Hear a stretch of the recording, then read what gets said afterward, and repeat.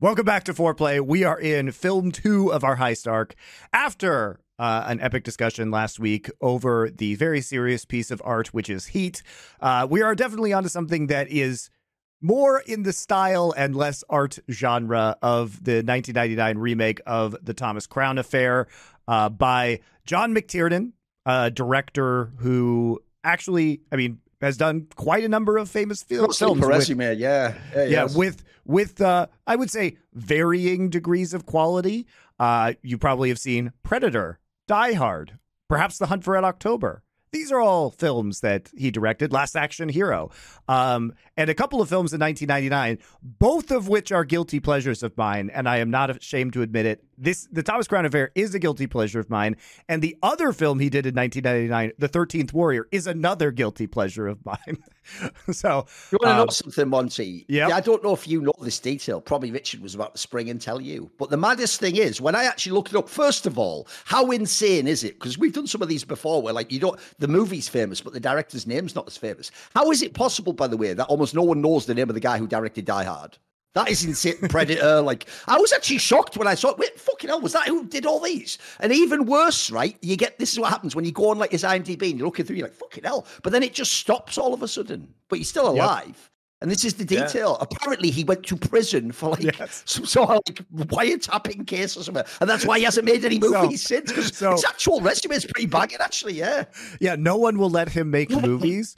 Because, and this is a true story, guys, he basically has been blacklisted in Hollywood because when he was making, I haven't seen this, but by all accounts, a very terrible movie called Rollerball, he hired a private investigator to illegally wiretap one of the producer's houses, got caught. Then he fucked around and lied to the FBI. So he perjured himself as well. And then eventually through kind of failed plea bargains, he ended up going to prison for a year and is now bankrupt, got divorced, out on release. No one is actually willing to fund his films anymore. So it's been a wild ride, especially for a guy who has so many kind of really famous films on his resume as a director. Also, not exactly fitting that this is the movie we're talking about, because in this movie, a suave operator does do some potentially legal stuff, flaunts the law the whole time, gets away, you're glad he does, and at the end, it's like, joke's on you, dickhead, where's this guy? In real life, just got bodied by a barrel. So, well, according to his Wikipedia as well, when he was doing his bit, because he ended up going down for a year, he did write a sequel to the Thomas Crown Affair, which mercifully hasn't been made. Because the one thing I can say is because he did do what the fuck is it called? Hey, imagine actually turning into the guy Warrior in 99. The one you turn to and you're like, "What are you in for?" And he's like, "Well, I actually directed Predator and Die Hard, but I'm here for White Top." Like, what? Exactly. I know. Yeah. I'm in here for Rollerball, which that would be the battle line exactly. Yeah. Rollerball, which isn't even necessarily a lie. No, I don't. Right. So, but I mean, look. The one good thing I can say about this movie is it wasn't the worst movie he made in 1999, because the 13th Warrior is I love the 13th Warrior. Yeah, well, listen, what I've learned doing this podcast is that it does seem to be the case that taste isn't linked to intelligence in any way, shape, or form, because I know you to be an intelligent person. I suspect Roger Ebert, our fifth Beatle, so to speak, was an intelligent person. By the way, shout out to the fact that a running theme of this show has been banging on dead Roger Ebert. Bro, think about what we're going to be able to do with AI in about 20 episodes time or something. He's coming on for the Christmas special next year. Like that's happening. Yeah, hey, cool story, bro. There's a reason why I classified this as a guilty pleasure, Richard. It's not because I think this is a seminal film. I do not. Feel guilty. I just enjoy it. Guilty pleasures are meant to be enjoyed alone. You don't make your friends come. Yeah, that's the weirdest part I don't get, Monty, is that he's nailed it right there. He's actually put the lens on, because as he says, right, look, if you want to get around, Monty, when no one else is around, and you have, the kids are away with someone else, like, you just have the house to yourself. If you want to, like, dim the lights, light a bunch of candles, get out a fucking old Barney tape, and have a goon session for fun. Do it if you want, but don't invite us. Don't go, turn up at 8. It starts to chafe at about 8 it 30. Like, mate, that's where it gets weird. I agree with Richard. Do what you want. Do your shit yourself. By the Don't way, tell us to come.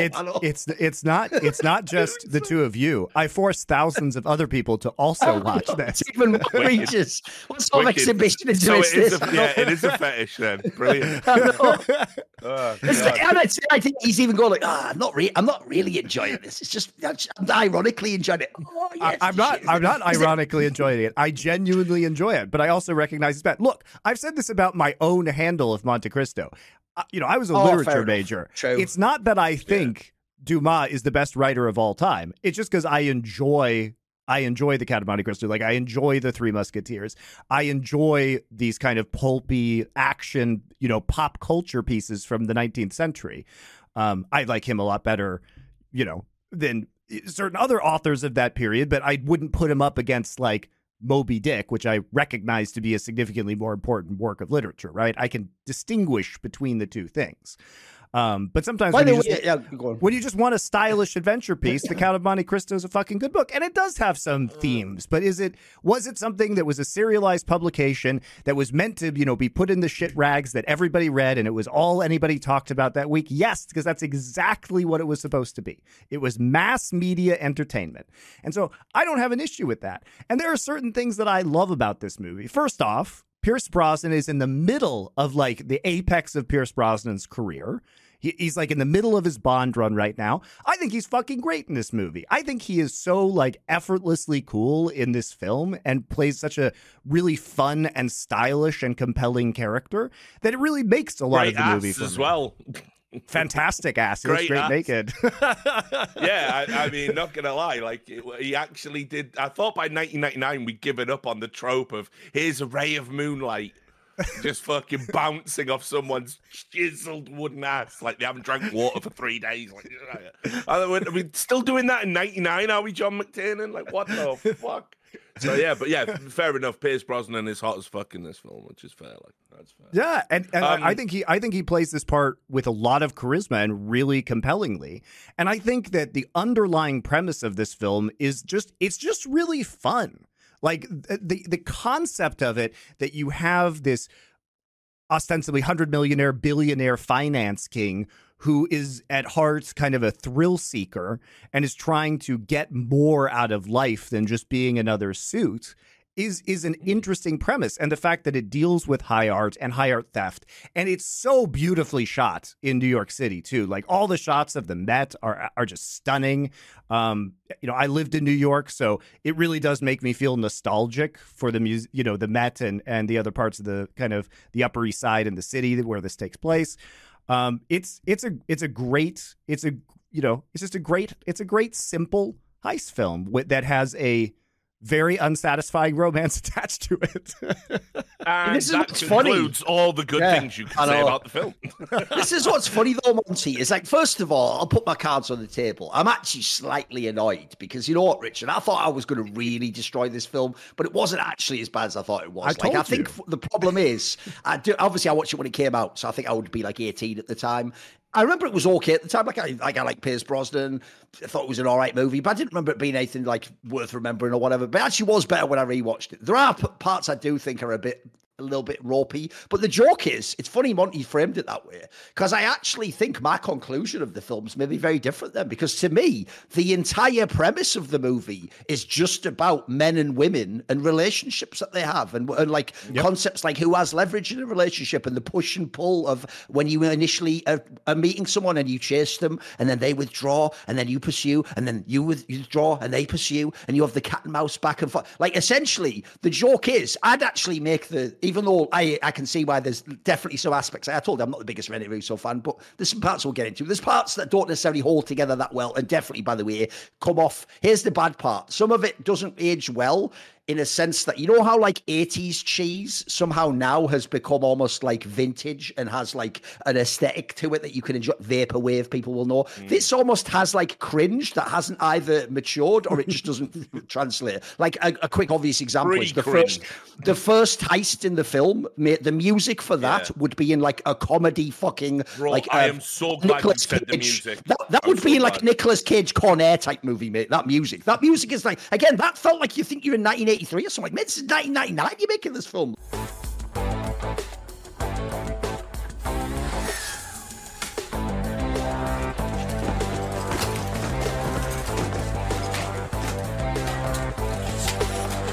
This isn't some cheesy movie. You're trying to actually do like a serious scene. So there were certain aspects I thought were very cheesy. To me, though, we'll get to it later. I think the whole thing I want to talk about is actually that whole like relationship aspects. I've got some interesting takes there. But yeah, let's get into it. Because the thing is, I agree with you, Monty. I can see like we made all the point. The director obviously has skill and he knows what he's doing with the camera and stuff. But that was one thing I thought was weird about this film, though, is it could have been either a really serious action film. It could have been a really serious, actually like emotional film about like relationships and character acting. But it chooses this weird middle ground where it's trying to have all this levity. It's trying to even be, like I say, almost like a cheesy, like almost like they're intentionally making it like slightly silly and suspension of disbelief. But then it's also trying to, like, on some level, earn some like respect or integrity. I felt like I didn't know what tone the movie was trying to get. So I think in regard to the music, like a lot of it is kind of like more jazzy, the soundtrack, and it intentionally like lays it on pretty heavy.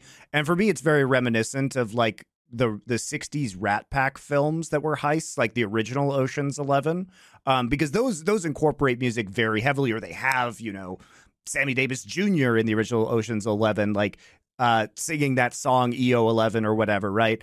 And so I think that it was trying to call back to that, but using more like contemporary jazz. And I didn't really agree with that angle of it, but it is, I mean, the soundtrack is inescapable, and sometimes it doesn't work. I think personally, I'm a big fan of the Nina Simone song that they use at the end when they're that song. I want the one when all those like the fake Romanians are like drilling in and stuff, and it's like it's actually like some like heavy metal from the 80s, like but here's the fundamental problem with that. It's not even that the music selection is bad.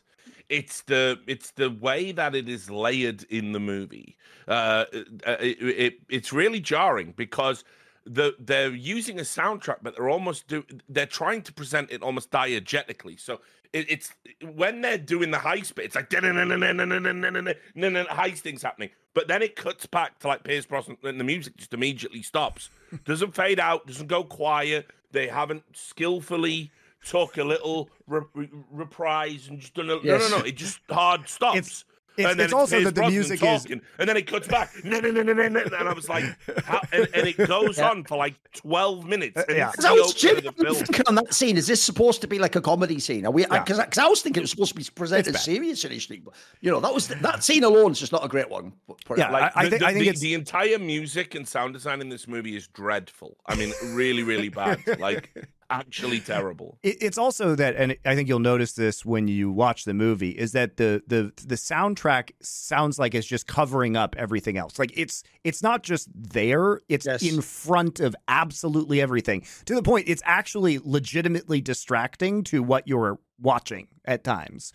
Even when I agree with some of the song choices, it's like too forceful, even when the song Monty, is good. The problem here is this might just be like, you know, one of those cultural idiosyncrasies. But the problem is, even though I actually do think that even specific performance by Nina Simone of that song is a banger song, and it even's not badly used, the problem is, Monty, I'm not joking, you could literally take any of the scenes where he's being suave with that song on, and that could just be like a commercial in Britain for like a dad's like, here's the new Audi, aren't you looking fucking slick picking him up from school or something. Like, it just has that thing where it's like, it's a little bit, it's almost like too obvious that sort of song to pick for that, you know, like you just slap me in the face like, oh, he's all suave and like sort of that you give me too much, you get it all too thick, you know. I think you actually hit the nail on the head, is that the music in this sounds like a commercial. The music is so upfront, like it would be in a commercial. I think that's actually it. That just really clicked for me, what you said in terms of describing how the sound design works in this film, and I think that is ultimately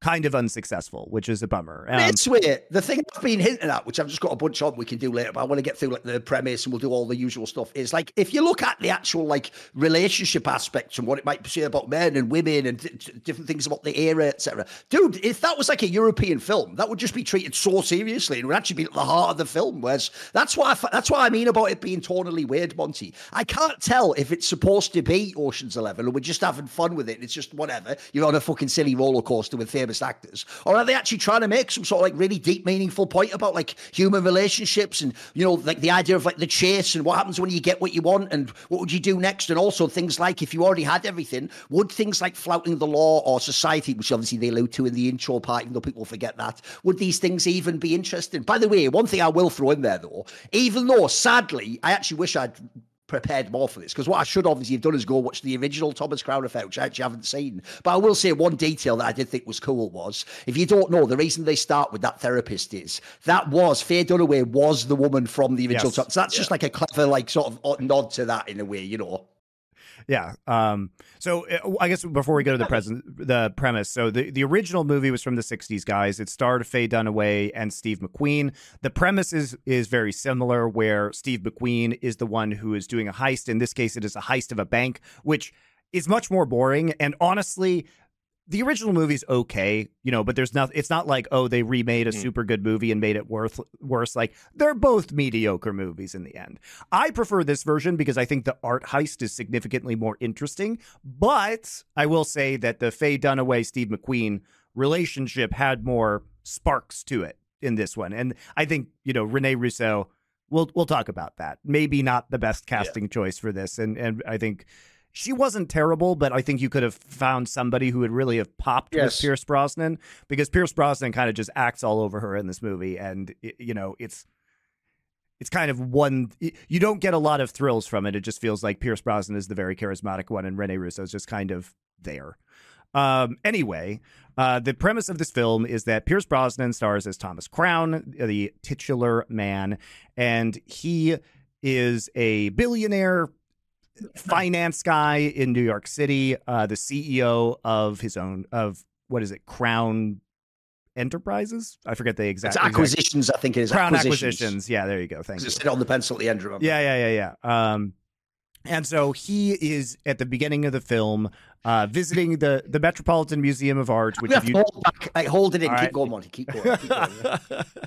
So he is visiting the Metropolitan Museum of Art. He's in their Impressionist wing, and he's looking at a picture of Van Gogh haystacks. Okay.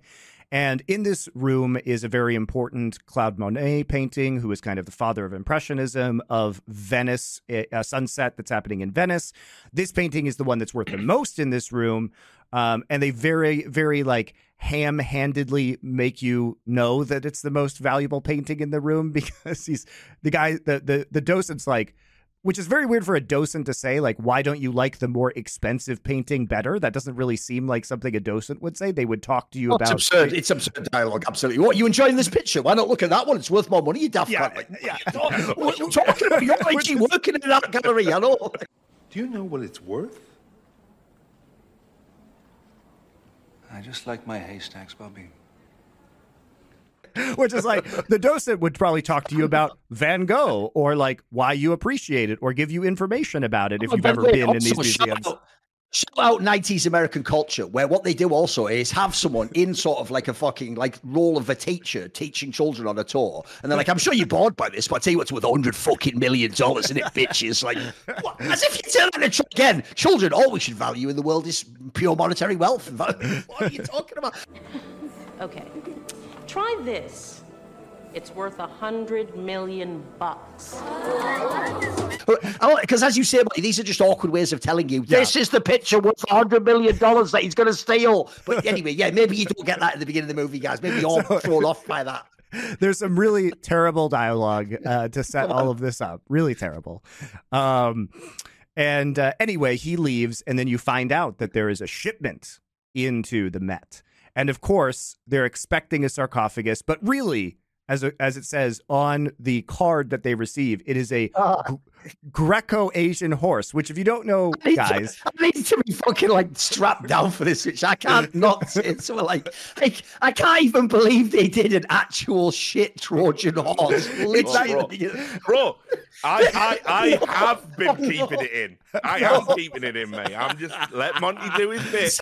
What's sad is, it's coming. I wish I hadn't actually given that sort of disclaimer, because the more you talk about it, I'm actually starting to hate this film. It's like I was too forgiving with it. It's like maybe the end of that was just all right, but now you're making me hate him. Keep going. All right. This is only 5 minutes into the film so far, guys. Not even 3 minutes into the film, maybe. So it says Greco-Asian horse, which is obviously hilarious because Troy, the city, was in Asia Minor in Turkey. So it is actually a Trojan horse is actually a Greco-Asian horse.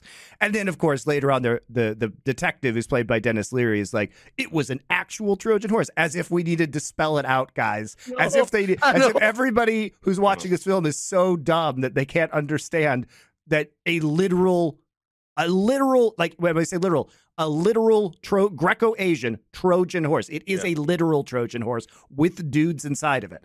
So they deliver this horse. They're, surprise, there's a bunch of Eastern European dudes inside of it who break out and then go through this complex heist where they like disable the air conditioning system. Then they dress as docents and like clear out the room. And they have a helicopter coming in so they can start stealing some of these paintings from the Met. But we find out later that it was all actually a ruse by Thomas Crown, who hired these guys to be a distraction, basically, whereas he planted this briefcase and like stops the security door from closing with it, manages to like steal the painting and just walk out with it. So he's in possession of this Monet now. Enter Renee Russo, and her character's name is Catherine Banning. And most importantly, she is an insurance investigator. So basically, most of this movie is now a cat and mouse game between the insurance investigator and the police, most notably Dennis Leary, who's the detective that she's working with, the lead detective on the case. And they are working together to try and figure out who did this.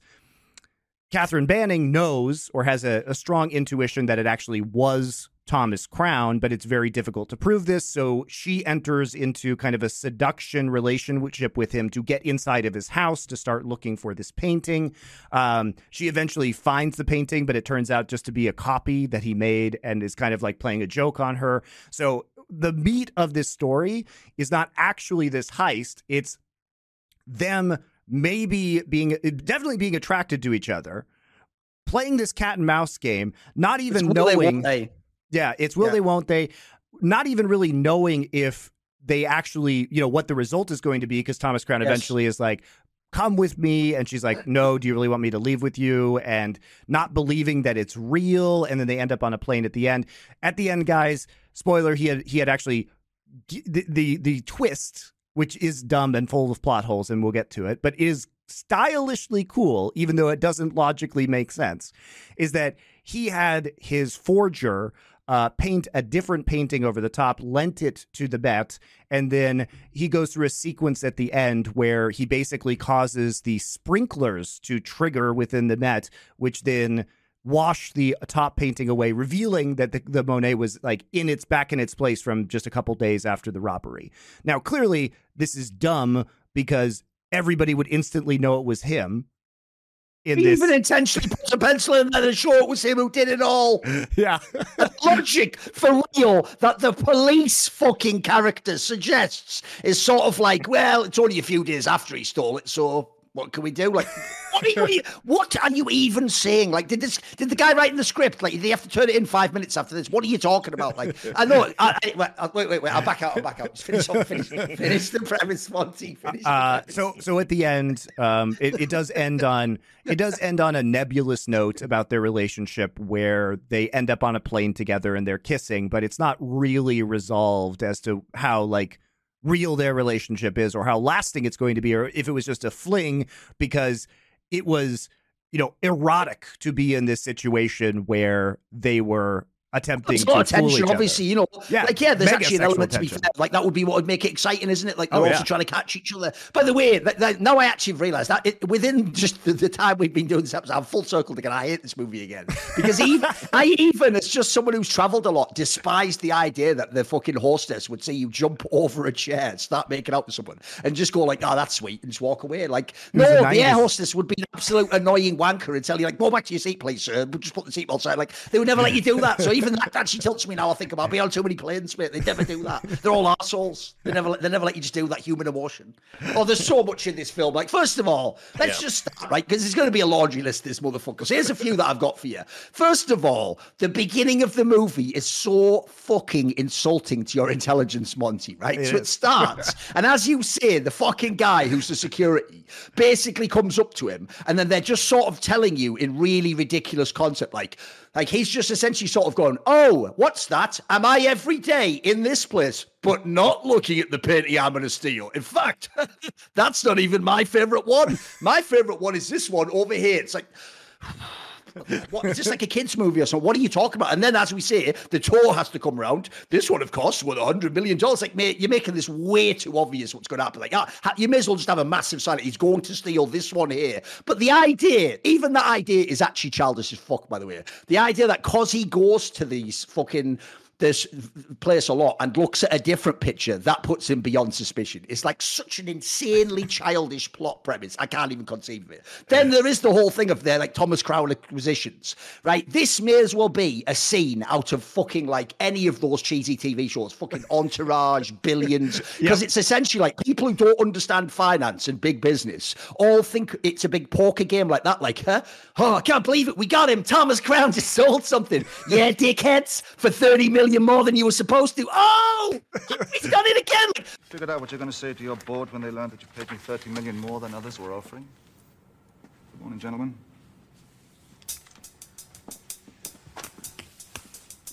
By the way, that just makes those meetings seem so much more exciting than they ever are. And also that notion that you're just like they're not even aware of what it's been. Oh my God, we tricked him. I tricked you, though. It's like a bad anime fucking Uno reverse card, mate. What is that shit? So I'm already like, fucking hell. If this is how they're trying to show me he's incredibly intelligent, nuanced, sophisticated, and has like a plot. This is essentially, here's my joke. This is like someone who writes fucking Nicolas Cage cheesy action films thought he could write a Christopher Nolan fucking like Inception type film. And it's like, this is my magnum opus. It's like, you haven't got the skill for that, mate. Stick to what your chops are for, because when you try to be too clever, there's actually a saying in England, they say you're never as stupid as when you try to be smart, because when you try to like pretend to be more than you are is when you're going to fuck up completely. And then also, I'll just throw this in there, right? Here's why this is the worst part of this movie, Monty, is this concept here, right? Aside from the very premise of what they let the main suspect do at all times while essentially, wink, wink, flaunting it in your face, that's already mad. But the madder part is the character of Renee Russo's character. What's her name? Jane Banning. Was it Jane? Catherine Banning. Catherine Banning, there you go. Right, this character, what's hilarious is, the first character you should think is totally implausible is the Thomas Crown one. No. Thomas Crown character is plausible compared to the Catherine Banning one. So the Catherine Banning one is herself some like superpower fantasy girl boss of a woman who is just beautiful, rich, totally independent, but was like mentored by someone, essentially has all the sort of like, you know, skill set to go head to head with this guy who and is a badass bounty hunter. Who has some ludicrous power fantasy of like a finance bro who can just do anything he wants. He's just God in the world because no one could catch him, right? She is supposed to be his equivalent, but this is the most insane part of the... Well, not only one, would that character never exist. It doesn't even make sense that it would exist. But even worse, the idea that when she's brought into a police investigation, they just let her just run roughshod over the whole thing, doing whatever she wants all the time. Even though, by the way, she makes it very clear, like a quarter of the way in the movie, she doesn't even care about the police aspect of it. She's only there for the painting. She's not even part of law enforcement. So, are the laws of the United States completely unknown to you? Or is it because you've been living in fucking Morocco Monaco. or Mogambo? I don't give a shit, okay? It's illegal entry, theft, trespassing. I'm not a cop. No, you're not a cop, because if you were a cop, you'd know that this won't hold up. Don't you want him My to work job for... is the painting. And they let her, by the way, basically take 1 million chances. And the weirdest part is, the shit explanation for why she's allowed to is because, bizarrely, I have no idea. Someone must have owed this guy money. For some reason, Dennis Leary's in this film. I don't even know why. Because he's not even playing Dennis Leary, the famous character he stole from Bill Hicks, his fake pretend version of his stand-up. We're getting to that. He's not even doing any comedy. He's just there as like a New York everyman. And his whole thing is he's essentially the fucking cock character who just enables all this. Just because he sort of likes her a bit and he had a bad relationship, and then so ergo it's fine. Like that's the weirdest part of the movie. It's not even how outrageous the heist is or the dynamic. It's like I don't even get what they were trying to do with this insurance aspect, because they treat it like basically she's like a super fed, but she isn't. She's just some civilian who's a fucking like insurance person to get the painting back. That part alone, by the way, is the part that I kept having real problems with, because I would keep having parts of the movie where I'd be like, but why would they just let her back in the office after she just slept with him and implied she might live? Why would they let her back in and then show her all like confidential documents? Like that part was fucking with me. That part was sort of taking me out the film. The rest of it's neither here or there, but that part was fucking with me. I couldn't handle that. That part's so stupid as a premise, you know. I think you could write it so much better. Like I said, just make her a fed. Make her like a super fed, and then if anything, she just has to leave there. Because remember, you have to go on the road anyway. I actually think the insurance part was the stupidest angle of it, you know. It was from the original. I agree. I think they could have changed that part of it where she wasn't a bounty hunter. But just for a laugh, I will say that Kurt Wimmer, one of the screenwriters for this, had such other gems such as Sphere, which is a terrible movie about from a decent Michael Crichton book. It's got some good performances. Equilibrium, which is hilariously cheesy.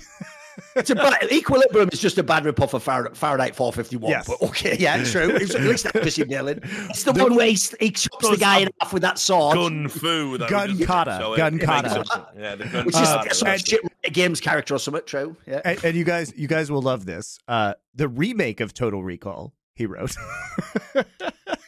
Okay. And well, it's fucking bold, this character, isn't it? He's like, you know what? I might take a crack at Total Recall. This guy's got fucking hubris, hasn't he? I know. I didn't even know they remade this movie, but there was apparently a 2015 remake of Point Break that he also wrote. Holy yes, there was. Yeah. I didn't know he was responsible, but I knew they remade it. So let's just put this out there that this guy may be a cinematic terrorist when it comes to a bit hacky, Monty. You know, just a tad. Anyway, Richard. Yeah. So yeah, I'm ready. I'm coming in, guys. Right? I'm off the top rope on this one. So I want to just start by saying I didn't know Dennis Leary was in this movie. If I knew Dennis Leary was in this movie, I'd have tried everything to veto it because I fucking despise Dennis Leary. Guy. How do you feel about it? That's despise him. Dennis Leary is proof that everything Cat Williams says is true in the sense that Satan's children can't create anything of their own, and B, they're probably his career can only be explained by a satanic cabal. Oh, sure. Where you fucking worship Moloch and then you give it because there's no justice in the world. For those who don't know, Dennis Leary was a shit Boston stand-up comedian that wasn't really doing anything. He used to get up on stage and, he'd rattle through. It was petty grievances, essentially, was the theme of his material. And then, comedy at that time in the early 90s and late 80s was kind of going through a renaissance. You had, the bad boy, comedians, most notably, Sam Kinison and Bill Hicks. And fucking Dennis Leary ripped them both off shamelessly. He took elements of Kinnison's screaming delivery, Bill Hicks chain smoking, leather jacket persona of his early careers. Obviously, when he got pancreatic cancer and I think just prior to it, he quit.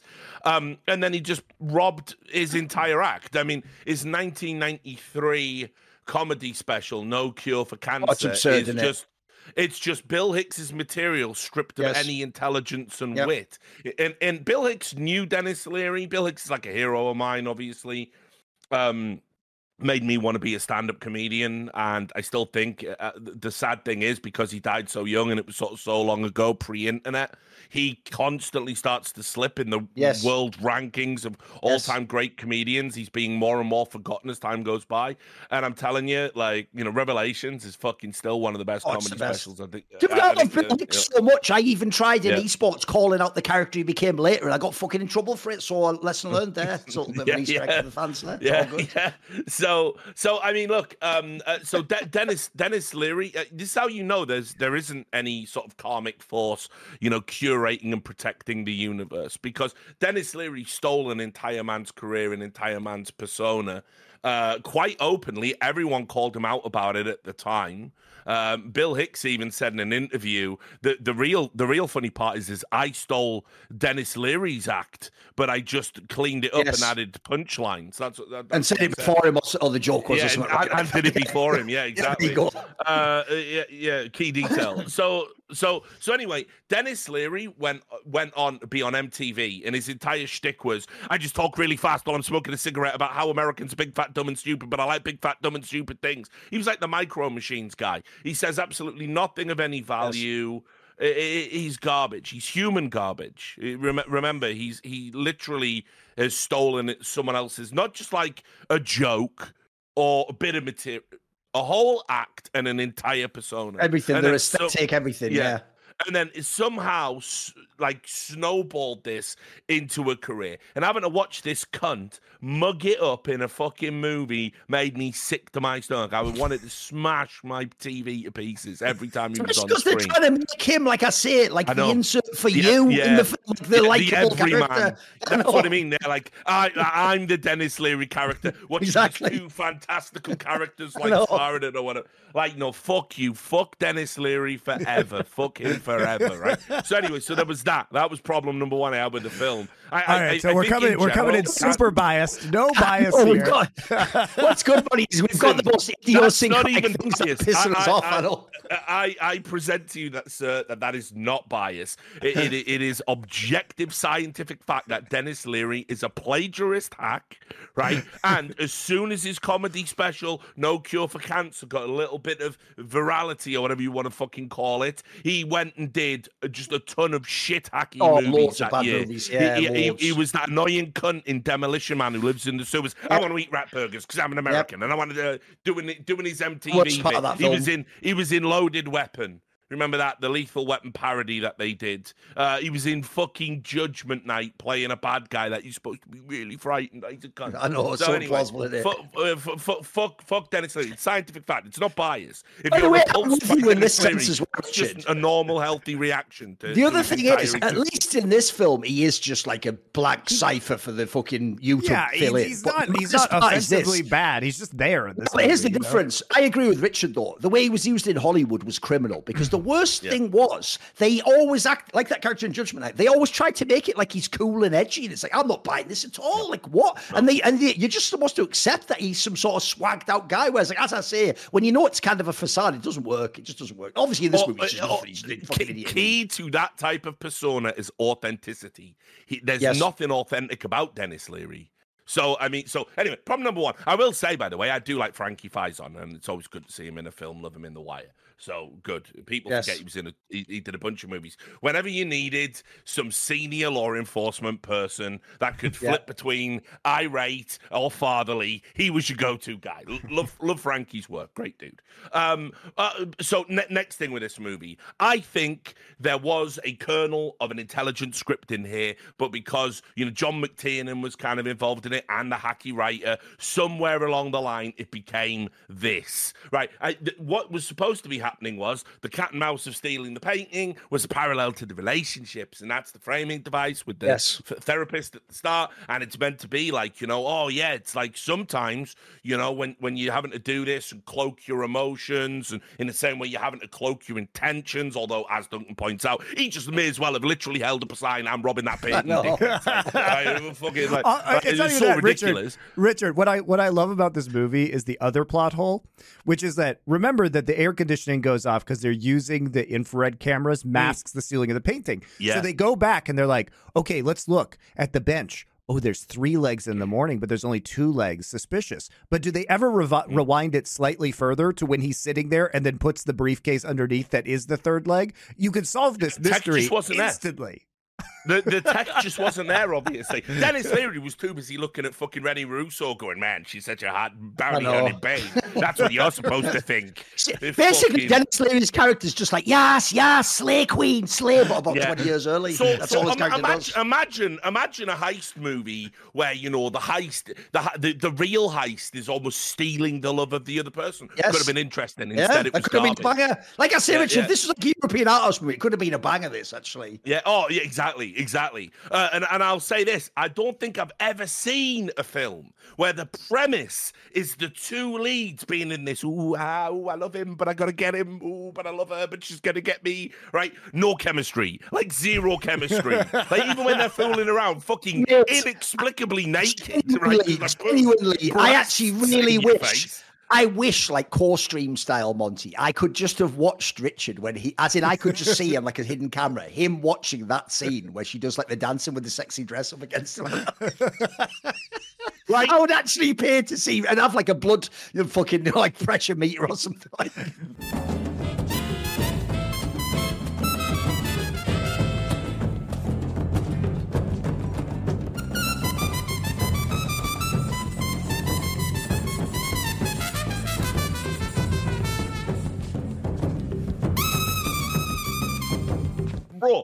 it was. It was bad. I was getting dizzy, mate. It was fucking.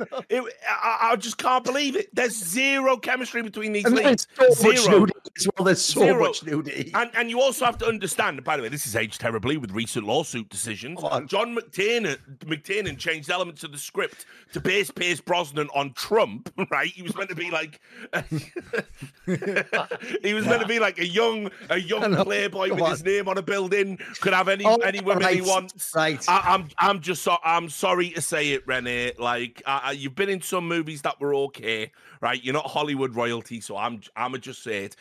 Pierce Brosnan at this moment in time is so far out of your league. This film insults my basic intelligence. Yep. And it's like, listen, I get it. Horses for courses. Everyone has different tastes and everything. But you could have sold it to me if they'd had any chemistry, then that wouldn't be just present in your face. But zero chemistry, and I'm just thinking, right, Pierce Brosnan's one of the world's wealthiest men, clearly one of the world's smartest. He's everything I want to be. And exactly.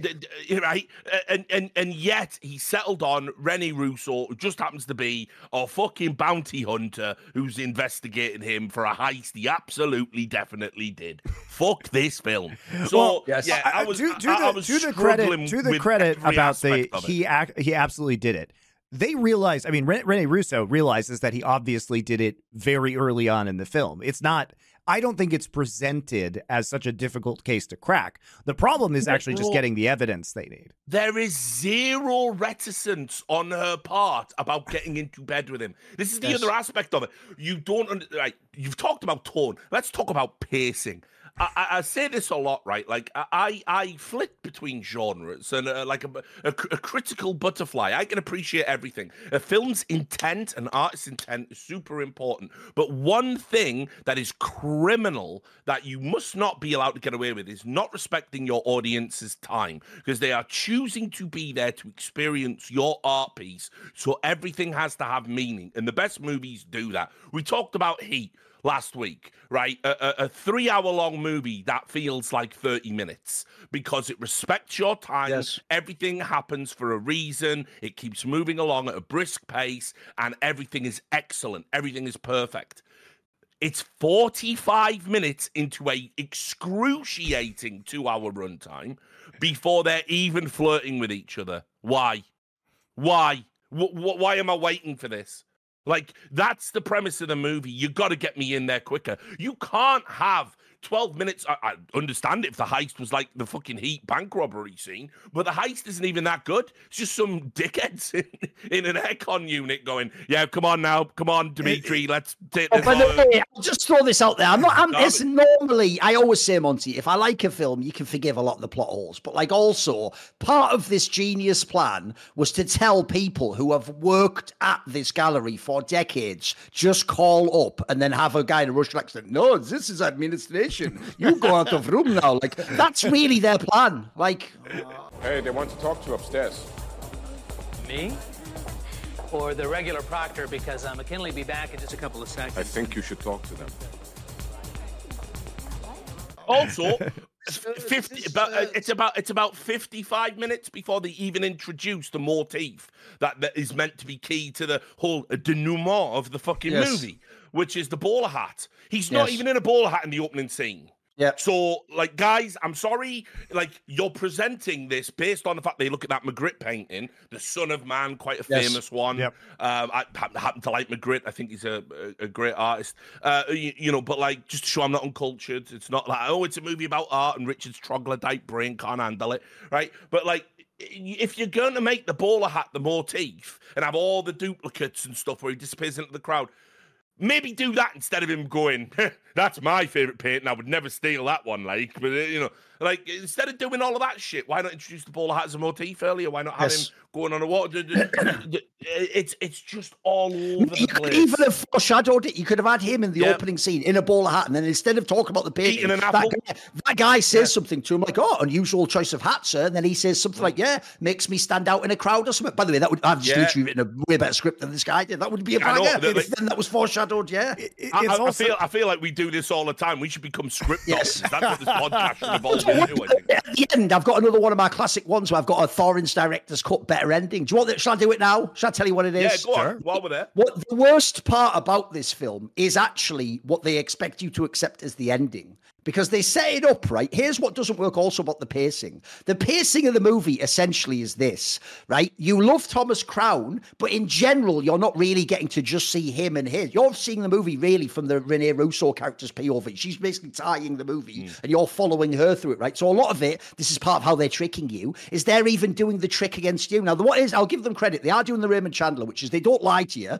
Like, they don't have him go, this isn't my girlfriend, and it's that woman he's like raised to a kid. No, what they do is you saw what she saw, which is you saw like an unfortunate contextual timing of it, and then you assumed something like she did, and later on you find out it isn't, right? So the premise of the movie is going like this, Monty. It's a relationship between two people where there's obviously constant fraught danger. That's even part of the thrill of the relationship and the chase, the electricity, and there's this whole crime element involved, as well as the fact that they can't trust people, and they're superpower players, and they're the most wanted people, and then also they're sort of battling each other instead of being like a lesser in the relationship. There's all that going on, and then basically at the end what you want an interesting way to resolve the tension of the back and forth. So it's like she does love him, he does like it all, but maybe he's playing her because he wants to get away with it, and then he wants to get away with the stuff, and maybe he's even doing that to flirt, right? At the end, right, the ending just is you think there's a sick twist, which is, oh, he actually did trick her after all. The whole thing was a giant trick, but it was all just on her. And instead at the end, because he's referenced that Scottish thing, it's like, wee lassie, what are you crying for? Like, and then you just have that, right? The actual better ending for real to this film is that she just cries on the plane and it cuts to the credits. And the movie actually was about the fact that either this guy was just playing a massive game, because remember, you're supposed to actually believe on the insurance side, like the painting thing at the end with the water. He was from day one planning the whole thing. It was like some Inception level plot. So I actually think the movie is better if the message of the movie basically is about people who can't trust others and have to see them transactionally and have to use them. And the fact that at the end, his character wouldn't actually be a lovely guy and go with you at the end. Like, because that was the other premise is like, aside from thrills, what he really just does, like bank robbery level stuff, but for the lols, and he doesn't even want the money or the thing. Like that part already is having a hard time holding up with the movie, but you're accepting it because you want to watch the heists.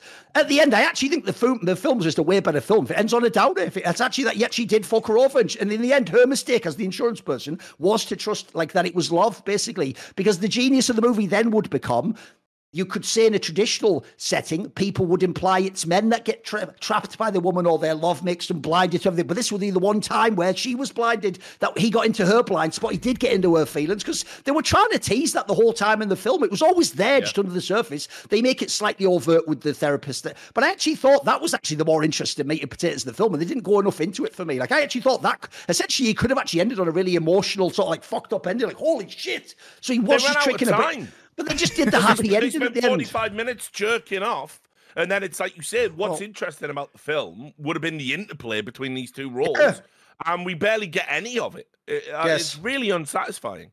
Yeah, I think to your point about the end, I would make it more ambiguous, where like the ending of the film is she's like crying on the plane, and then the stewardess hands her some sort of like card or something that says meet me at this location. So you don't know whether the cat and mouse game is continuing or not, right? Or what she's going to do, right? So you still have, it could be like, oh, he wants to see her, or it could be he's just stringing her along even further, right? Because I think that would be really when they do that scene, when they do the scene where she sleeps with him finally, this is also, by the way, this is why I say the actual film is way more interesting if you just interpret it through a lens of relationships and how men and women interact and how they find their lover and what the chase is like. Because I'll give you an example. The actual scene where she sleeps with him, so remember, a famous concept between men and women is who actually decided that we were going to sleep together. And you know, a famous thing that women often say is like, if the woman has like all the lingerie underneath and she was thinking before the date that she might sleep with you at night, it's like a famous premise, right? Whereas the famous joke goes, the reason sometimes why she might not, even if in the moment she's sort of going into it, maybe she does have like her old bloomers on and she hasn't got the stuff she wants to be seen on. That's like a famous concept when men and women initially are getting together, right? So if you're going to do that kind of approach, well, when you have that scene where after they've had sex and the next morning, his like butler just brings her exactly that smoothie that she drinks, and she says, I didn't know I was a foregone conclusion. Obviously, that's actually supposed to symbolize, by the way, that this guy is winning. Like, he even did know that she would sleep with him, so she prepared it. That, by the way, would make for a brilliant callback. Like I say, at the end, in fact, there's even the one, Monty, maybe the person just brings the card and then that fucking smoothie, and then that's it. That's the end of the film, because that implies he must have some God-tier plan. Yeah, go on. Yeah, see, this is what I would have done. She's crying on the plane at the end, and then a guy with a box cutter comes in, says, "We're hijacking this plane," and it zooms out the window, and there's a well-known landmark just outside. Fuck this film. It's garbage. Like, it's absolute trash. No, that's how I'd end it. That's how I'd end Dear it. Lord. I don't want these characters to fucking have a happy time. You bored me in tears for 2 hours. As they pan out, the plane flies across like the early morning skyline, and then Dennis Leary looks up at that certain landmark and goes, "God bless America." You know what I mean? Listen, yeah, if Dennis Leary was on the plane as well, then the film would have been redeemed. Oh my but God. It wasn't that bad. It absolutely was. Like, this is just above Batman Returns for me in the pantheon of all the movies. That is the ultimate dagger at the end. I know that he said that. Yeah. Hey, at least it was better than Batman Returns. No, but like, so let's just also analyze, like, this film, a really bizarre. It's inexplicably popular to me. Like, it did well at the box office. Does anybody talk about this movie anymore? I mean, I don't know about now, but like, it's well regarded. Here's the mad thing. I want you to think about this. We did Event Horizon was a terrible movie as well, right? Event Horizon's right down there in the doldrums. I've forgotten how bad it was. Another catastrophic moment of nostalgia tricking your brain. But that's a 6.8. Or think of the early cosmic horror movies we did, where everything except The Thing was a 6.8. They were all 6.8 movies. This is a 6.8 movie according to IMDb. And when you consider, I think Heat was only like a 7.8. Like, I don't know. I don't know what people want out of films. It confuses me because, like I say, this could have been a very... first of all, it's a heist movie where the heist is shit. It's not particularly there's one thing we should probably address, right, Richard? Here's the problem. Yeah. The first heist of the original painting, you can say to some degree, I can grant to Monty, that doesn't have to be too sick because it's supposed to actually be a failed heist and it's a distraction. Right? You could maybe put that angle. My problem is this. I actually don't think that final heist, aside from like the 5 seconds of, he had a distraction and people looked like him, it's not, that's it. That's all it is. It's a one-note heist. Like, as soon as you see that there's a bunch of people in bowler hats, like, actually all the tension goes out the movie for me. I now know he's just going to walk out and be fine, and that they're going to go, oh my God. And then even worse, by the way, this is actually the silliest part of the whole thing. The worst plot hole goes like this.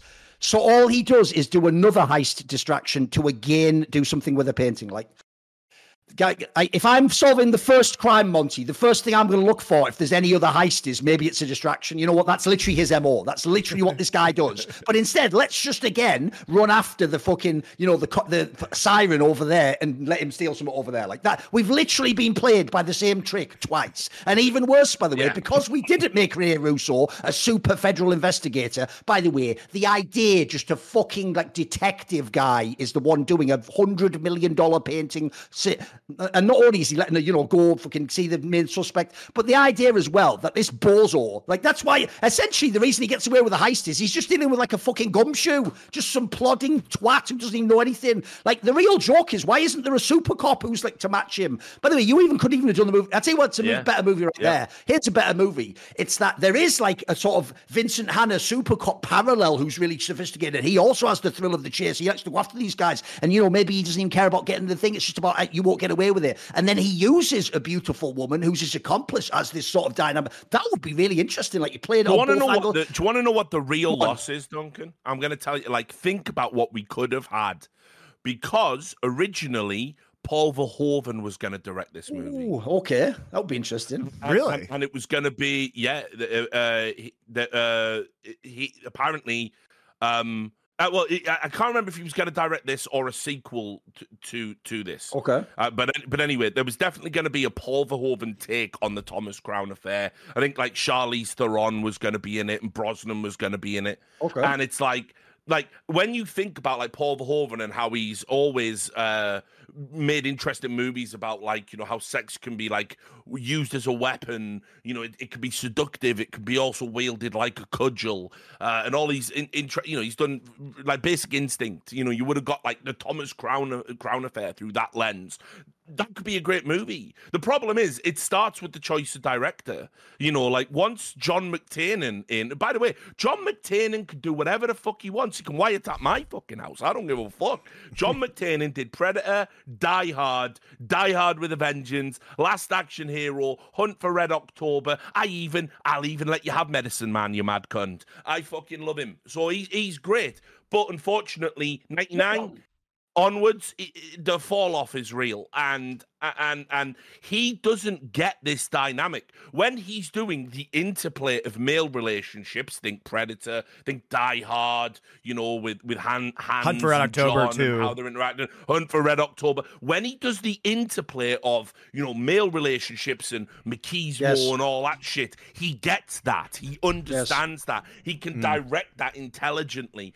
When presented with a female lead that is meant to be the perfect foil for his male lead, the direction falls apart. I'm sure it was underwritten as well, but like for real, at no point.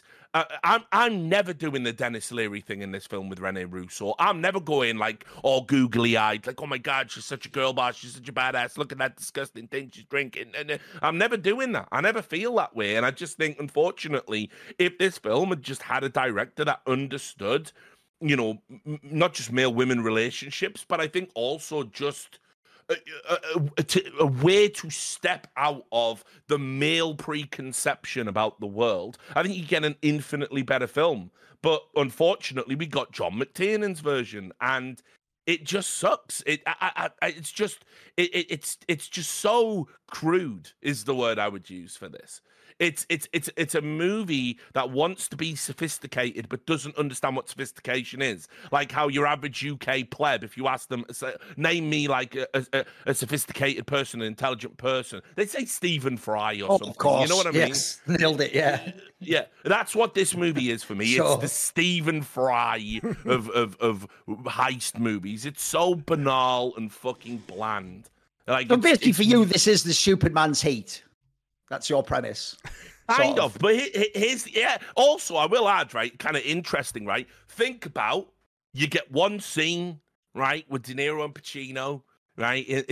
You get that one scene where they're having coffee with each other. Think about how epic that is when they finally meet and how you totally understand, oh, shit. Like, they are the matches for each other. What if you do got him boxed in? Well, I'll put you down. I ain't never going back. Oh, shit, they're doing Mad Libs, acting Mad Libs. It's fucking great, right? Think about when Renee Russo meets fucking Thomas Crown, Pierce Brosnan.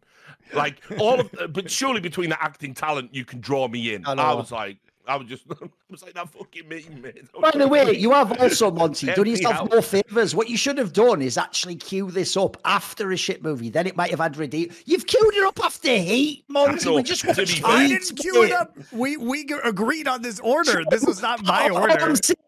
All right, here's the premise. This is the mind fucked us into this one. Here's the problem, Monty. This is a nightmare fuel double fucking marquee. Like, if I had to watch Heat into this, I wouldn't last like half an hour into this film. Like, I've just watched Heat, for fuck's sake. And then also, by the way, the real problem as well, I agree, is the Renee Russo character just isn't, like, she just is never believable. I can never get into it. Like, if you cast it differently, like we were talking earlier, like, think about when we talked about LA Confidential. Kim Basinger does that kind of a seductress role amazingly. The joke is in that film, you even can understand why the Guy Pearce character, who logically shouldn't sleep with her, does, because it's just like, that is something, by the way, there's another thing they captured in that film about, this is what they could have done in this film, but they failed to. Another thing you're trying to capture as well, by the way, because it's a literal fact of reality between men and women, is especially in person on an early date, actually the man can sometimes be the prey, can't he? Because he is so overwhelmed by his hormones and the fact he wants to sleep with this person. Everyone knows the scenario of your brains telling you don't do it. This isn't right. It's not this, but in this, but I just feel it. Oh, but look, she's so beautiful. Like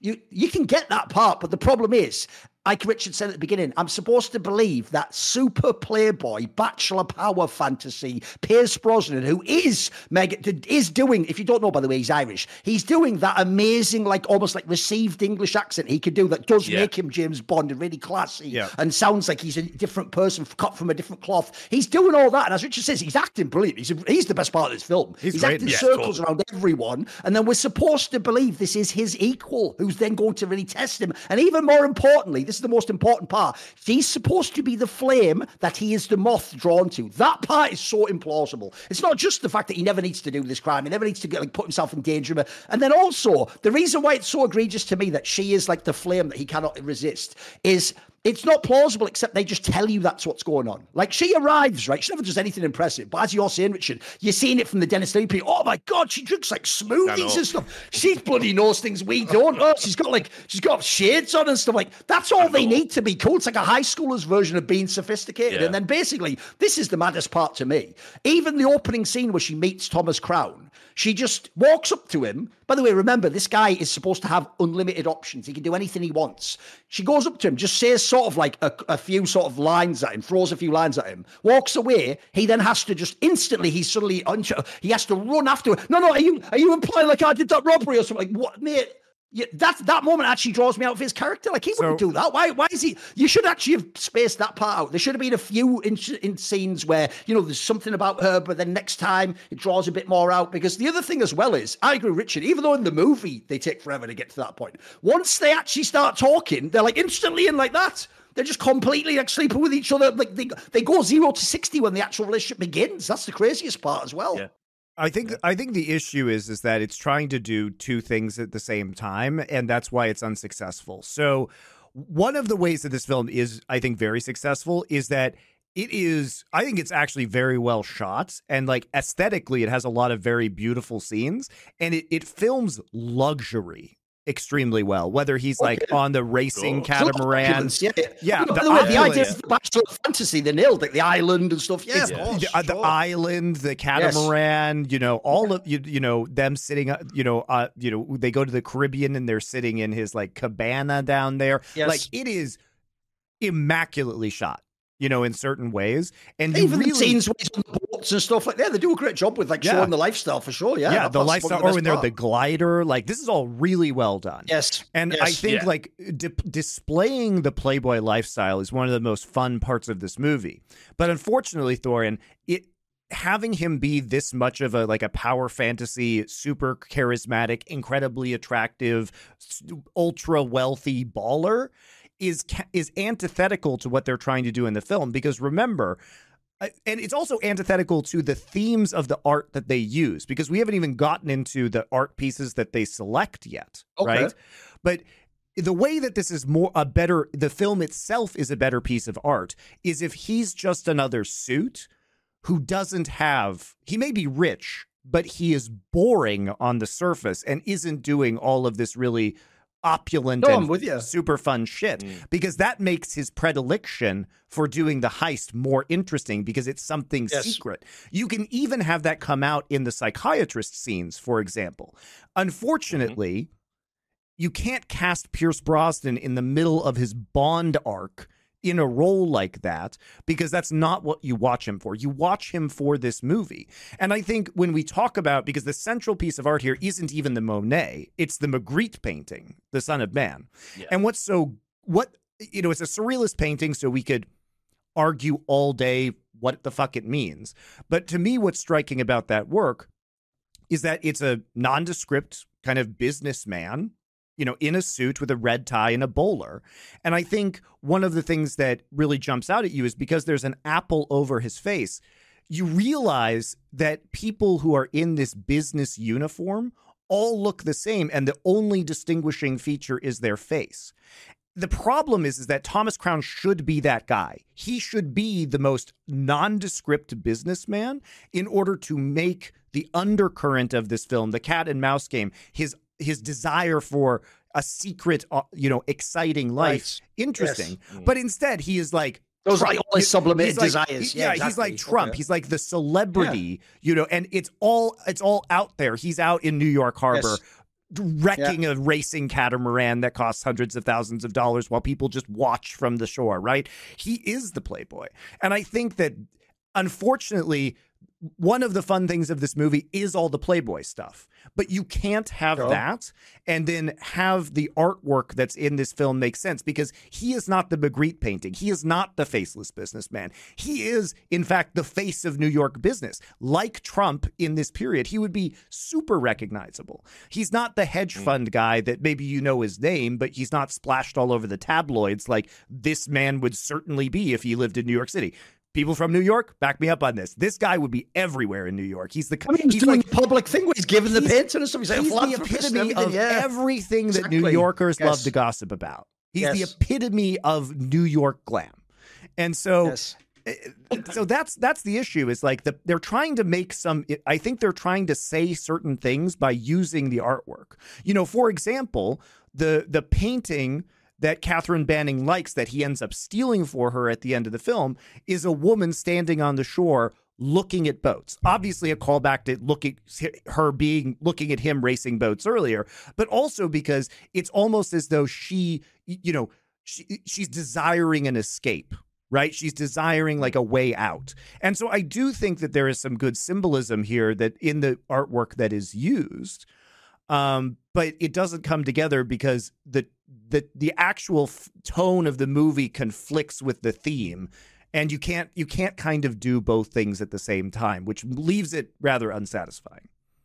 I have a couple of things on this as well. Like, one thing I had a massive problem with is this. This is why I describe her as like she's just a stupid girl boss insert. Like, she is a Mary Sue. Because, like, early on, to make her character, like I say, the flaw they have in this film, it's actually what often happens with the Mary Sue character, is it's not that you can't have powerful women or women who are smart who could catch you, but you can't just have it as, like, bad writing is you just say, this is a powerful woman who's really smart. No, you show me it. Show me it. Don't tell me. Show me it. Show me through how she engages with him and things she does and what she knows, that she's a little bit smarter. She knows a little bit more than them. She's figuring out his plan. Even the first anecdote about her is about her dad. Yes. What they do instead is this. She essentially just comes up to Thomas Crown and just keeps telling him, like, I know what you've done and I'm going to catch you, but never in any way presents any sort of info or angle she has. Then her whole secret plan, while she's bragging the whole time about how she's definitely going to... Essentially, here's the dumbest part, guys. We all know he's done it. He's not even pretending he didn't, but you have no way to nail him. That is why he can be swagging in your face, because you have zero way to nail him. But instead, their logic is just because she knows, it's like she's almost solved the case. So then what is her genius way to actually figure out that he did it? She just steals his keys, copies them. By the way, I genuinely could not believe that sequence where they show her drop not put them in, drop the keys into his pocket. That is so offensive that he's supposed to be some super smart and he was never going to figure that out and go, what does that feel in my pocket? Never mind. And then when he goes back, she basically just steals the painting, right? One, the cop guy tries to say this, but they've so badly set up the dynamic of how she could almost be like the cop's boss and overrule him that it doesn't work with the audience. Guys, everything she just did there means they will now never catch him for stealing the painting. Yeah. She has completely illegally done it in a way that would throw the whole case out, even though in this case you would actually have him banged to rights with the stolen thing. But then even worse, not only is that offensive, and by the way, the idea that once the cops realize she doesn't give a fuck about the criminal conviction, she just wants the painting, but let's keep working with her as the main person and letting her run this whole thing. But then the more egregious part is this. This is the one problem I have with this movie, Monty, is if it really was written by like a brilliant scriptwriter, it could have been really good. But they just decide that he's a genius. So wait a minute. His whole plan was that she was going to steal it all, and it was a secret painting under... Nah. That one, here's the thing. I actually don't mind the one at the end, Monty, with the painting like washes off or whatever. That's got something to it. This one, though, where it's just the one that's in his secret place with the secret button, that was a setup too. It's like, that's like that anime shit that, I hate, Monty, where it's like, I know you thought that you did this, but I know that you know that, and you know that, I know that you know that. And so I did the one thing before you did that. It's like, again, that's like a kid's version of a very clever plot, because you're just telling me that's what you did. You did, again, when you do a brilliant plot, think about the films we've talked about, Heat, the opening scenes of The Dark Knight, right? In those movies, they don't have a guy go, fuck, that's the Joker. He just did the whole thing and that was genius. They just show you it. great. And then you know it's genius. You know it's well written. You know it fits together. So I did think that part was egregious as well. Of like, once they got to that scene, that's why I say, Monty, for me, it's just about the relationship between the man and the woman. Because as soon as you get to that scene, it's like, what even is this? Like, where's the cat and mouse game here? It's just one person getting wrecked over and over again while smarmily thinking they're winning and then in the end fall in love with the person. And then I'll give you one other detail that I think is a bonkers plot hole. This is crazy because it's an example where they show you something in the film and then don't ever let that have an impact on the rest of the film. Right, Monty, it is directly, incredibly overtly implied that she thinks when she goes to that island that he has brought the very stolen painting with him. So what does she do? Remember, her only motivation, unless she loves this man, is to get that painting. She doesn't even care about him going to prison. She herself plays a game of chicken and throws it into the fire. The one thing her character would never do. Because think about it, right? They're doing it from the relationship side of sort of like, it's like a shit test, isn't it? Will he get angry that she's thrown it in there? Will he run over and pick it out the flames? He doesn't. So it's like, ooh, the tension. But that doesn't make any sense for the overall plot. Why would she allow the painting to be destroyed? What would be the win, by the way, if at the end it's destroyed? Because to me, that implies, and this is why it's so silly, that they then think they've got tension with the ending. The implication there is that she also was willing to destroy the painting to just have a relationship with the guy. So you've now removed all tension I have for the last, 40 minutes of the movie, because I'm supposed to believe over the last 40 minutes she's tortured with like, should I, shouldn't I, can I trust him? Is he playing me? But the second that she tries that with that painting, I already know she's going to do everything he wants. He is literally, he may as well have just like declared victory at that moment because he's won the second she throws that painting on there. That part's so bizarre because like I say, they do it because it's not well written as like, it's him then going, it was a different painting, but you might have destroyed a real cool painting. But then that's just another like one-upmanship. The actual core premise of she was trying to destroy the painting is such a silly one. I don't know why they put that in there. I feel like that could have been done so much more sort of gracefully or cleverly. I just don't, that's what I mean, Monty. It's like, I can see the essence of where it could have been good on these points, but like the execution sometimes just falls flat for me. Yep. Yeah. I will say, because, you know, I know we're getting towards the end of time and I want to say a few good things about the film, if I can. Obviously, Pierce Brosnan, nearly called him Pierce Morgan. Don't know why that's in my brain because they couldn't be further apart as humans. But Pierce Brosnan, that'd be a hell of a movie. This movie with Pierce fucking Morgan as the main guy. That'd be. I'd watch that movie. That's a fucking interesting one. He's literally just smuggling in people's fucking mobile phones. But anyway, yeah, Pierce Brosnan, like, legitimately. This is obviously sort of at the peak of his powers as a leading man. Yes. I mean, he's aged incredibly well when you consider he's like 70 now. And you look at him and he's like, Jesus Christ, your genetics are out of this fucking world, mate. But he's great in this. I mean, like as a suave leading man that can be playful. But also, you know, he nails it. He read the assignment. He's great. And looks great, you know, like just you definitely you can understand the male fantasy aspect of the movie by putting him there. But I'll also add as well, he did do his own stunts in that catamaran race, which, like, you know, cool. everyone jerks off about Tom Cruise doing it. Well, Brosnan was out there doing it before Tom Cruise has had his "I don't care if I live or die" Scientology arc. So I mean, listen. That was really good. I also agree. I think there are some really sumptuous shots in this movie. I think there's some really, you know, John McTiernan, even as a brute director, if you want to call him that, he's always had a good eye for interesting artistic shots. I mean, you know, Die Hard was full of them. Like, Die Hard legitimately has some great directorial camera work in it. Think about the scene where he's in the confined space with the lighter. You come up to the coast, we'll have a few laughs. Think about the way that entire scene is shot with like the infinity fucking tube. If you know, at the top of the Nakatomi Plaza, the final shot with hands falling out the window. You don't need to do that. Could have ended up looking like fucking RoboCop with the dude with the fucking Wendigo arms like falling all the way down, right?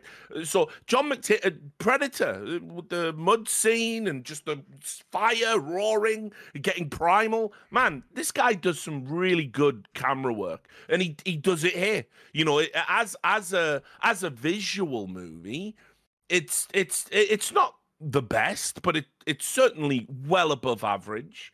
And I, you know, probably I think, if anything, there was a decent supporting cast in this movie. Never Dennis Leary. Fuck Dennis Leary. But there was a decent supporting cast. And again, I just feel like everyone apart from Thomas Crown is, like, underwritten. That's the crime. I think, did you need 2 cops, by the way? Because the mad thing about, see, I'm falling back into negativity.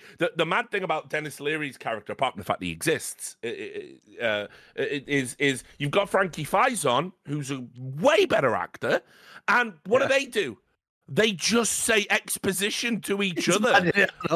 Like the entire film, like it's like some throwback to almost like not vaudevillian, but like that old, you know, what they were doing, like old movies when the talkies first come in, and just because you'd went from having frames that literally told you what had happened in the adjoining time between the scenes would flash up, and and now she's off to the druggist, and what they started doing was they would put this really over exposition in the films, usually presented by either 2 bit part characters or comic relief characters or whatever, and it would just be there and be like, get a load of that guy, heard he's been drinking all day. They're doing that, and it's 99, and it's just like, well, Thomas Crown, he's certainly gorgeous. Well, that's nothing. Her dad used to be a bail bondsman, meanest bail bondsman in the world. Oh yeah, but did you know about this? I'm like, what? No one talks like this. So it's like, I mean, probably the issue is the script at the heart of the film. I think you were right to point out the dude's hackery, and I think given such a poor script, maybe everyone did fine. Maybe that is the problem at the heart of the movie. But okay. I'll also just add as a final point, I think Renee Russo, unfortunately, is miscast and doesn't do a great job for me. And I think if you think of it as 99, I could name 3 leading women that you could immediately put in that would improve this movie. If you wanted to make no changes to the script or the performance, Uma Thurman, it's 99. She's on her shit, right? Rolling off the back of Pulp Fiction in 94. I think Uma Thurman would have knocked this out the park, actually. I mean, Kim Basinger, like you said, LA Confidential was the same year as this movie. Like, you could absolutely see that one. Yeah. I'll also add as well, if you want to lean into the kick-ass girl bossery, Demi Moore. Demi Moore's come off a string of movies where she's actually, got that masculine femininity, if you know what I mean. Obviously, we won't talk about G.I. Jane, but, you think like A Few Good Men and stuff like that. She is a believable, attractive, kick-ass girl boss that I could have seen leaning into that law enforcement part perfectly. But if you wanted to make it more playful and whimsical, Sandra Bullock would have been great in this kind of role as well, I think. Like, if you wanted to make it a bit more like, ew, and she's kind of surprising, you underestimate her, and then she'll do something smart. She's always played those kind of underdog roles like that.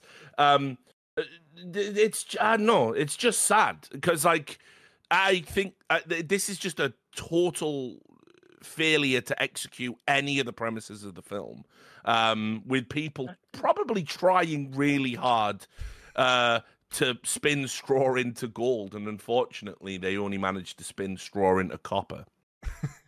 I think that's fair.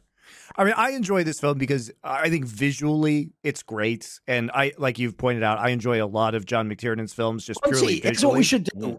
Let me do mine, and then you do the final note. Because the problem is, this whole thing has been a riff tracks, and I know you actually enjoy the movie, so you may as well have you get to say some good things at the end and end on a good note, right? Because I'll just say this. Like I said, the problem to me is, I actually think the main problem with this movie is the tone. Like, they're so caught between 2 paradigms. Either, for real, it should actually have been like a Nicolas Cage type person as the main person, and silly, over-the-top things, and make it very frivolous and silly music, and then even have, like, you can keep it quite light-hearted with the romance, and it's just a silly, like, oh, he gets away with it, haha, like funny heist with a bit of like cleverness, or go really serious and make it like keep this actor, but then have like the female one who is the part of it, and as I say, play up the emotional aspect and show that, like, this, because this in some ways could have been like the male-female dynamic version of the male-male dynamic from Heat. Like why are these people driven to these lengths? Like, they're both revealing, by the way, through different conversations, her with Dennis Leary, who acts as her stand-in therapist, him with a literal therapist, that obviously they're people who can't can't trust people, and they've had some sort of a relationship in the past that's baggage, that's making them so they're kind of damaged people, but at the same time, they're both mirroring.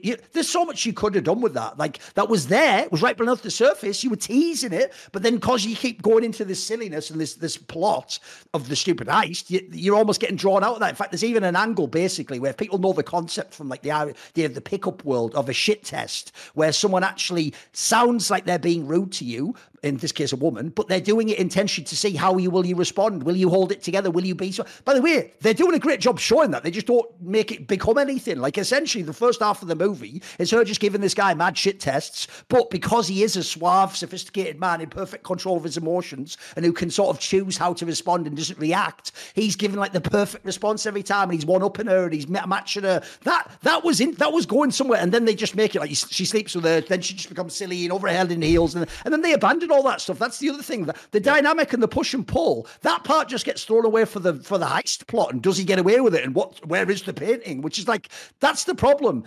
To me, you pick one or the other. It's either on the surface as this heist movie, and it's will he get away with it or won't he? Or it's a deep film that's actually like, that's just the sort of like fucking the surface. And actually the point of it's a poignant thing about men and women and what it means to, by the way, even the idea of what it means to invest in someone, to trust them and to know that they could hurt you and wreck you and fuck you over. You know, you could have done so much with that, but because of the way you've done the rest of the movie and the tone, you can't. And then also, like I say, the real problem is all of those scenes that Renee Russo has where she's showing how sexy and cool she is would just play so differently if it was actually just a straight fucking Hollywood dime piece. She just wasn't the right casting for that one. Like I say, the joke is when she does that scene in the dress, or even when she's just fully naked on the beach. Like, on the one hand, I'll give her props, by the way. Like, mad props for the willingness to actually be naked like they were in this film. They went out for it on this one. They didn't do all those silly Hollywood shots of it, you know. It doesn't even fit. Covers your breath. It doesn't. The problem is, that's what I was going to say. You've done it, but actually it's just over the top in this. Like, I'm actually, why are they just naked on the beach? Couldn't that just be a headshot of her? Just say that. Why?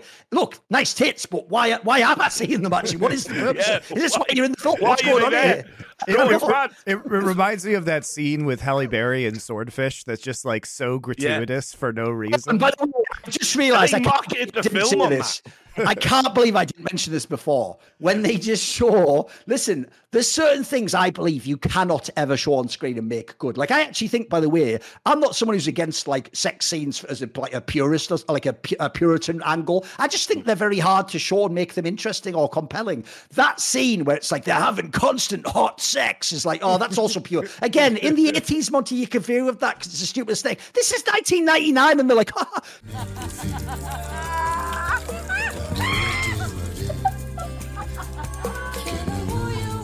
pouring water in his head, like that's like some bad Wolf of Wall Street scene or something. He's ejaculating so much. He has to have a bottle of water by the bed, like, oh, give me some electrolytes. I'm dry. Like, what is happening? Why is this in this film? It really is the teenage power fantasy, and then I'm just fucking her all night long. Bloody hell! Oh, she's still going for it.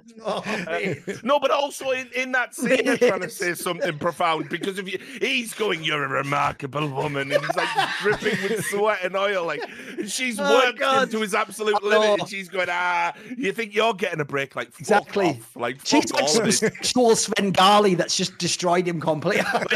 Again, just to compare it to Heat, I just want you to understand that when Neil McCauley finally breaks out of his spell of loneliness, there's just a nice little tenderness that after they've had sex, he just tucks her in, he leaves an immaculate, spotless glass of water by the side with a napkin around it, and just leaves quietly, you know what I mean? It's like... Imagine if McTiernan had directed it though, and he's just like, "You're a remarkable woman." It would have been, imagine De Niro just glistening in the moonlight. Like, "You're a remarkable woman, Edie. You make me forget about Wayne Grove."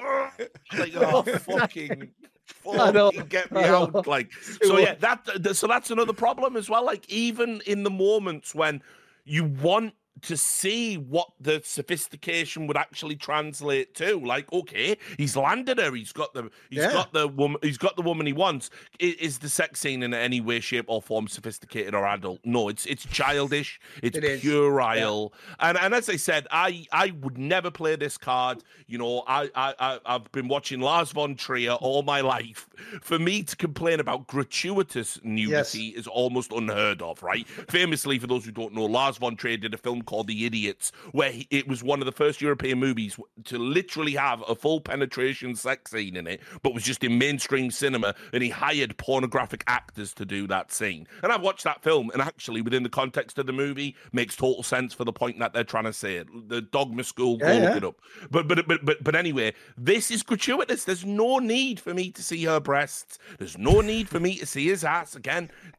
Tight ass player, like, you're looking fucking great, you know. But like, there's no need for me to see any of it. And then after that scene, I'm like, okay, it's gratuitous. It's kind of shocked you out of it. I surely won't see those breasts again. Up there they are again. And well, you know, we're not going to see them. Up there they are again. And I feel so sorry for Renee Russo, because actually she is someone who, in this time period in her career, she just fell into like doing these terrible, borderline edgy, like a rom-com, but like edgier rom-coms. And think about the performance she puts in like Nightcrawler, you know, like a few years ago. Oh, sure, yeah. She's fire in that movie. Yeah, for sure. Yeah, it's fucking sad. So again, it might just be a set of boobs. It might just be a set of buttocks, but it's so instructive about all the problems with this film. Like I say, it is meant to be a sophisticated movie, but it has been written and directed by fucking cretins. And there's the issue. I love that you somehow made Pierce Brosnan's ass the symbol of everything that is wrong with this film.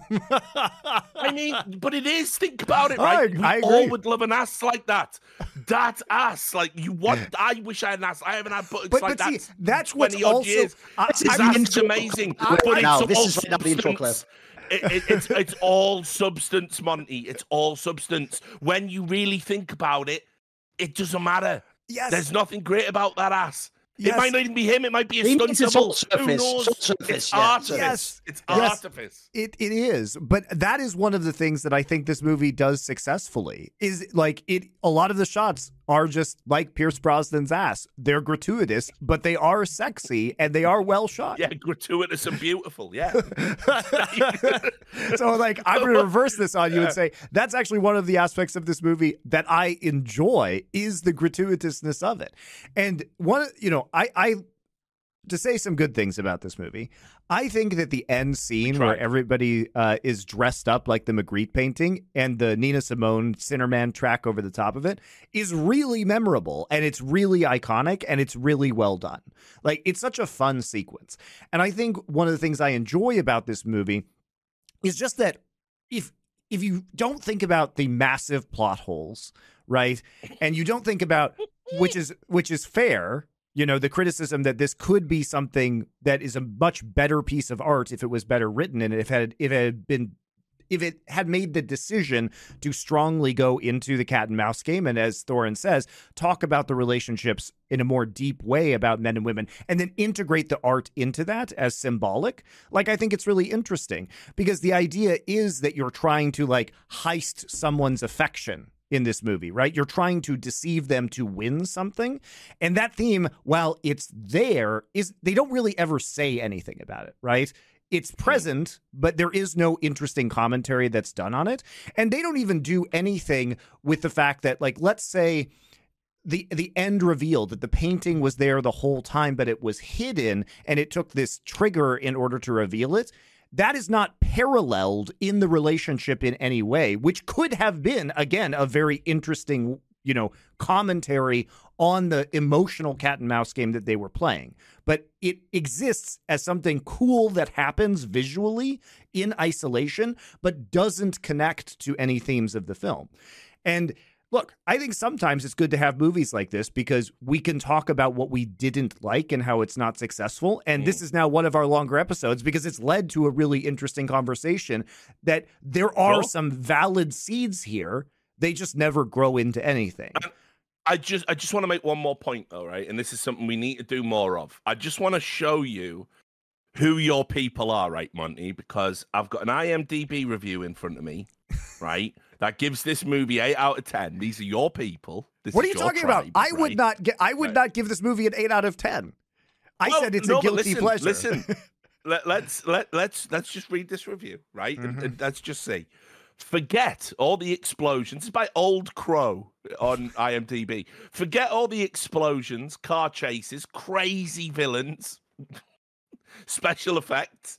The Thomas Crown Affair is not an action movie. It's not even a thriller. Instead, it's a well-done cat and mouse movie that's smart, entertaining, and very sexy. If you had to use one word to describe the film, it would have to be sophisticated.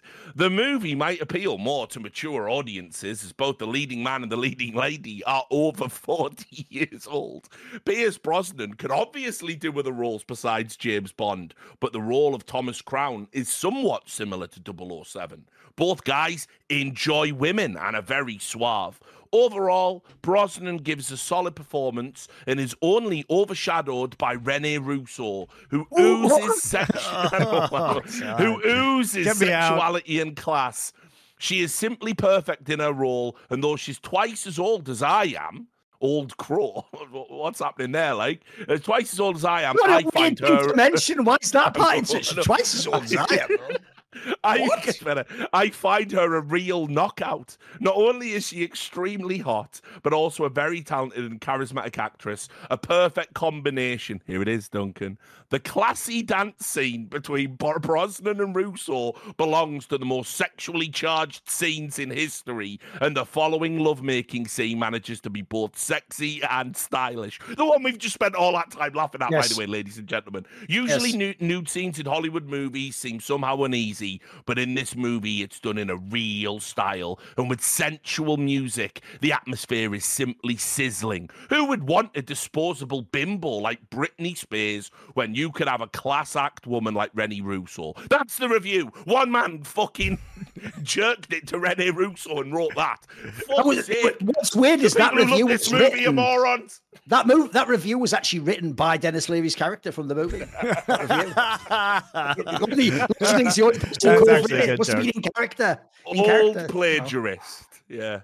Honestly, like It's the line about the dance floor, because that's the weirdest thing. It's like, by the way, I'll give you like a weird epiphany I had in life. This reminds me of one of the earliest times I went to a strip club, because I remember seeing, like, I thought it was going to be way more just actually like very like sort of obvious and meat and potatoes, like, you know, the person just comes up, do you want to dance?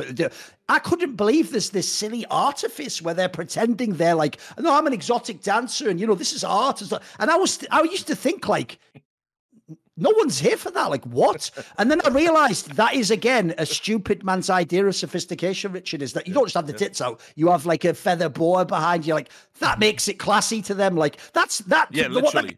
There it becomes exactly, art once the feather is inserted. Not the joke is that this guy thought this was some fucking, like, high-level functioning piece of art. Like, holy shit, okay, mate. Like, even if you like it, surely it's just, like, harmless fun, like Monty's saying. Surely that's what you enjoy. Imagine being that, like, person's girlfriend. Like, it's Valentine's Day. Like, you know, can you imagine the absolute shit he serves up as the idea of romance? And by the way, yeah, I think you guys touched on this earlier. People who like this movie are bad.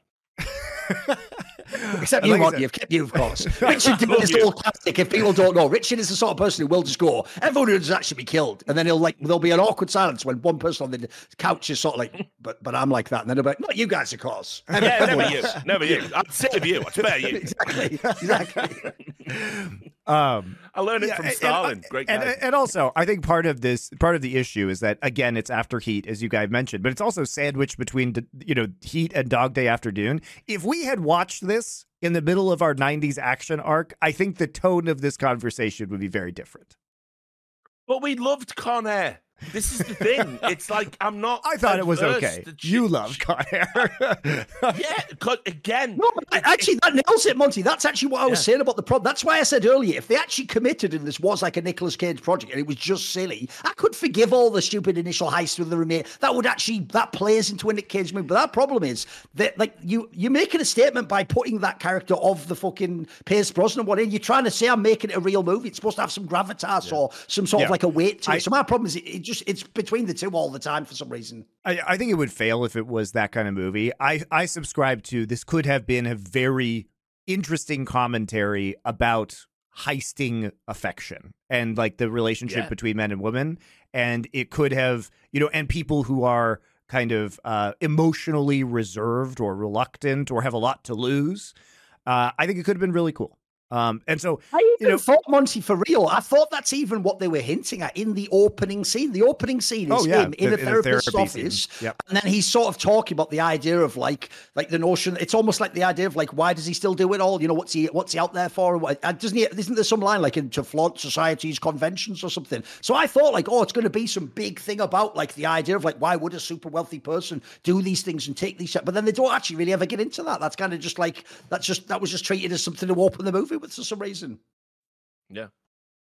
Because, like you say, Monty, there could have been even, I mean, the fact it's in New York, you could have even made it some sort of a metaphor for why do people who have seemingly everything still get obsessed? Why are they driven to do that? You could have had so much, you could have sort of explored of that, I feel like, but you never did. You just did the rest of the movie at that point. Yeah. And like, it's worth putting out there that I just think that there's something very sticky about the concept of this movie. And even though it's not done very well in the original and it's not done very well in the remake either, we still have people who are trying to remake this film further. Apparently, Michael B. Jordan, who would be maybe very good in this, is interested or has expressed interest in remaking this for another time. And like, I wouldn't hate watching make sure you get an ass scene in this movie. Right? I would see Michael B. Jordan's remake where Sydney Sweeney is a genius girl boss insurance person who's definitely on a sophisticated level trying to catch him as Amy Schumer in the gender swapped Dennis Leary character watches on. There you go. There's a fucking nightmare blunt rotation for you right now. Why are you showing me this? True Detective, like, oh, get me the fuck out. But I think there's something really cool about the premise of this story that sticks with you and is very memorable. And like, I hope that they remake this and do it right, because I think the good version of this movie could be really good. And obviously this isn't it, but I still think it's kind of a fun, mindless ride that I enjoy certain parts of. And I hope we get to see another iteration of it in our lifetimes. That's all I'll say. I would just like to say from the bottom of my heart, fuck Dennis Leary. That's my final comment. Yeah, absolutely. I hope the one takeaway from this, 2-hour fucking rant about this dumb heist movie just is fuck Dennis Leary, fuck everything he does, fuck him forever. He's plagiarist scum. Fuck Dennis Leary. So yeah, absolutely. Thanks, Duncan. Glad you got that in. Well, that's it. See you next week for Dog Day Afternoon.